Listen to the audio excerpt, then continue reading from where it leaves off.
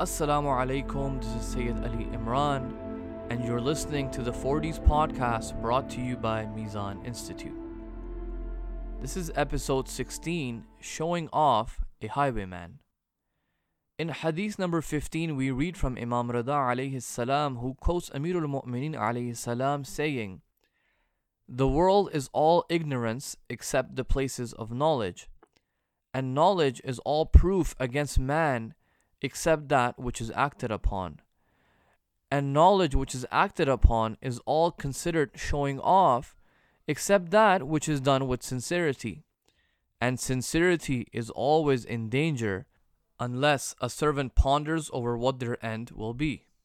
Today we see that the world has apparently progressed and advanced exponentially in all types of knowledge and sciences. But the tragedy is that much of this progression is deeply rooted in a materialistic worldview. We have knowledge about the moon and the sun and the stars and the skies, to the depth of the oceans and the thousands of type of fish that live there. We have knowledge of the mountains and volcanoes, to the jungles and the forests. But despite all of this knowledge, given its material nature, it's inherently limited. This knowledge doesn't transcend the physical into the metaphysical.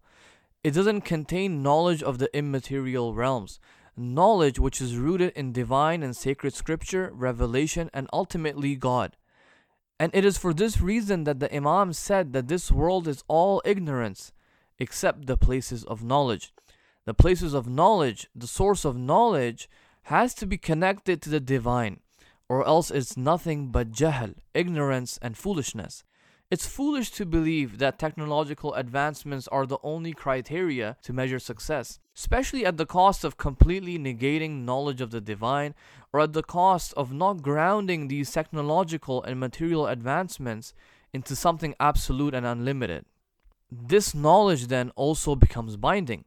It's a proof against the person on the day of judgment if they don't act on it, meaning gaining all of this knowledge of the material or the immaterial world, but not acting on it or not doing anything with it, it's going to be used against a person.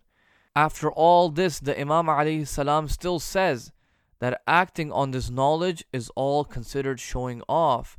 It is considered riyah, except if it is done with sincerity, for the sake of Allah subhanahu wa ta'ala, who is the absolute and infinite, from who all true knowledge and the ability to act on springs and emanates.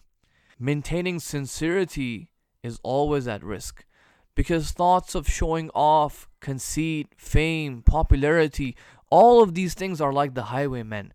People who rob and steal from people while traveling, people who are on a journey minding their own business, going from one place to another, they're always at risk of being robbed on the way by bandits. Until they reach their final destination and unload their provisions, that's when they know that they're safe. Likewise, a person who's acting on their knowledge with sincerity, this sincerity is always at risk until the very end. And they need to have enough foresight to disallow the thoughts of conceit and fame from creeping in and ruining their sincerity. Even if they're done their act, they still have to be very careful about that. There's a famous anecdote regarding a person who was at the mosque one day, asking people for some financial assistance, and as people were helping him, he leans against one of the pillars of the masjid, takes a sigh of relief and says, "Oh, I wish someone could get me a glass of water, because I was engaged in the night tahajjud prayers for so long, and my throat is so dry from all that ibadah."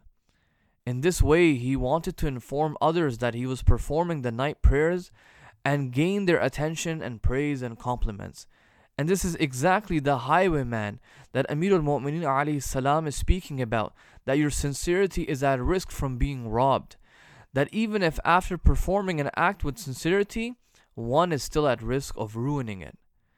In the next episode, we'll see how another positive consequence of maintaining sincerity is that others come to respect those who have that sincerity, and the disbelievers will come to fear such individuals.